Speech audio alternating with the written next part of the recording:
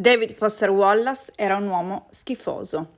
E cosa possiamo farne noi di questa informazione? Uno dei libri più importanti dello scrittore americano David Foster Wallace si intitola Brevi Interviste con uomini schifosi.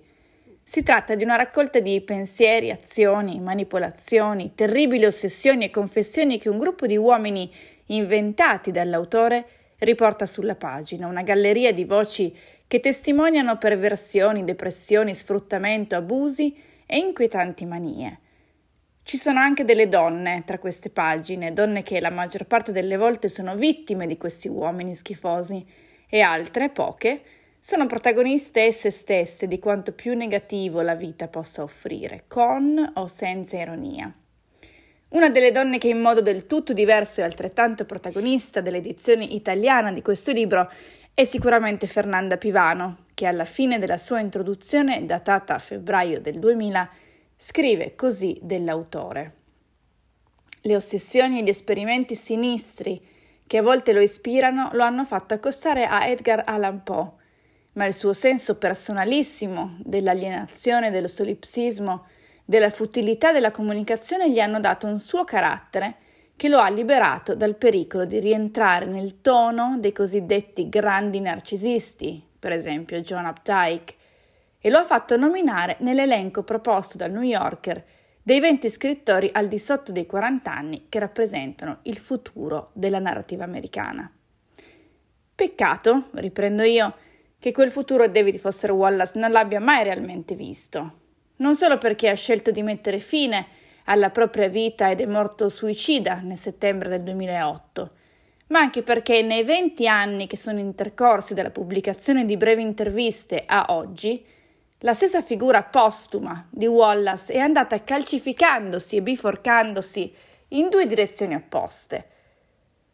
O un genio piuttosto simile, proprio al grande narcisista, temuto da Pivano e amato però alla follia dai suoi lettori-amici, e non uso il maschile a caso, o peggio ancora, in uno degli uomini schifosi a cui lui stesso diede vita in quella raccolta, lo ammetto, piuttosto indigesta.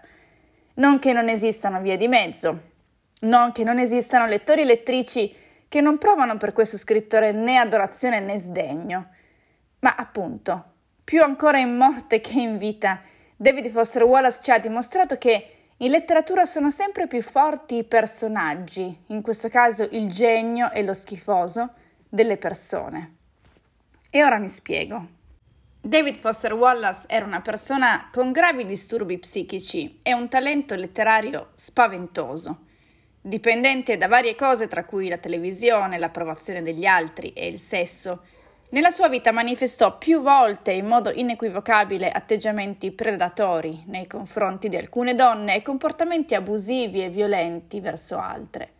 Se per trovare prove della sua genialità non si devono scomodare malumori personali e gli elogi proliferano, per dare ragione della sua personalità abusante bisogna scandagliare accuratamente il candore con cui il giornalista D.T. Max descrive alcuni fatti nella sua biografia del 2012, non lo accusa mai apertamente, pure è tutto lì, nero su bianco. Oppure affidarci ai tweet della sua ex fidanzata, famosa scrittrice Mary Karr, oppure ancora attendere il memoir di un'altra donna con cui lo scrittore ebbe una relazione, Adrienne Miller, uscito nel 2020 e scritto in piena epoca Me Too. Un'epoca che, come sappiamo, ha avuto il merito di porre l'attenzione sulle donne e sul mondo che le riguarda, bisognerebbe dire che ci riguarda, prendendo a picconate la narrazione dominante patriarcale, maschilista e sessista, dentro la quale abbiamo vissuto tutti e tutte noi, fino appunto ad appena una manciata di anni fa.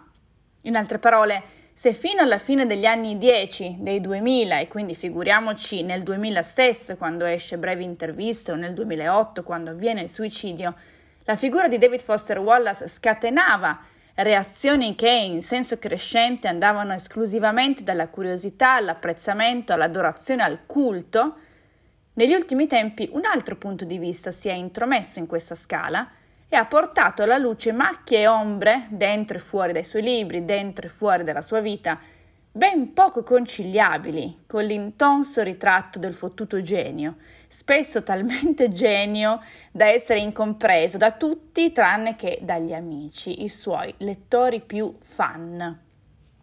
Lo so, tocco un tasto dolente e per autocitarmi probabilmente sto creando dei malumori personali.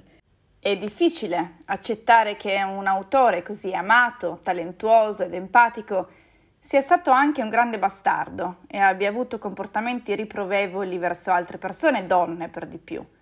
Ma allora è qui, è esattamente in questo punto della storia che ti voglio chiedere una cosa. Davvero lo è? Davvero è così difficile smetterla di creare personaggi nella nostra testa, l'autore genio o l'autore schifoso, e iniziare a frequentare persone vere, molto meno facili da incasellare dietro semplici nomi e aggettivi, ma senz'altro più reali? Davvero, dopo aver letto anche solo un suo reportage, pensavi che una persona come Wallace fosse senza macchia, ineccepibile, candido? Ma seriamente? Amo la letteratura perché è la cosa più controversa che ci sia. Ci mostra il peggio e il meglio della nostra condizione umana. Ci offre un oggetto fisico su cui riversare perversioni e storie immaginarie in cui trovare consolazione. Ci permette libertà, ma ci chiede resa totale. Io sogno che la realtà sia priva di uomini schifosi, ma non vorrei che lo fosse la letteratura. Voglio leggere di cosa è capace un uomo verso una donna, voglio sapere qual è la psicosi di un maschio bianco pieno di soldi, ciao Patrick Bateman, voglio seguire i pensieri di un predatore. Mi serve per capire la realtà, appunto. Quello che non vorrei facessimo né io né te, però, è pensare che la complessità della letteratura termini una volta chiuso il libro. Con quel gesto chiudiamo i personaggi nel loro mondo, ma non possiamo in nessun modo fare altrettanto con le persone. Non possiamo schiacciarle in una dimensione cartesiana dove si barattano etichette esclusive tra buoni e cattivi, tra geni e perversi, tra giusti e sbagliati. David Foster Wallace non è un personaggio, ma al contrario in vita è stato niente meno che una persona. In quanto tale, con alcune donne si è rivelato un uomo schifoso. Che debba essere visto e valutato per questo oggi è più che mai necessario, che debba essere visto e valutato per le sue opere lo è altrettanto. E possiamo fare entrambe le cose. E possiamo anche parlarne, discuterne insieme, proprio a casa sua. Un po' a sorpresa qualche giorno fa ho comunicato che ci sarà un tour dei book riders in Illinois a cavallo tra ottobre e novembre, proprio per celebrare Halloween e i 60 anni di Wallace che qui nacque e visse per gran parte della sua vita. Altrettanto a sorpresa si sono già appuntate diverse persone, quindi restano solo 2 posti disponibili. Nel caso ti interessasse ti invito a leggere la newsletter, trovi tutti i dettagli lì. E a proposito di viaggi, un altro modo per visitare i luoghi di Wallace in Illinois, ma anche per esplorare cittadine speciali come Malibu in California, Asbury Park in New Jersey, Astoria in Oregon e Marfa in Texas, è salire in macchina con me e iscriverti a Once Upon a Town, il più avventuroso dei miei corsi online, ora disponibile on demand e anche in formato podcast, ottimo per l'estate.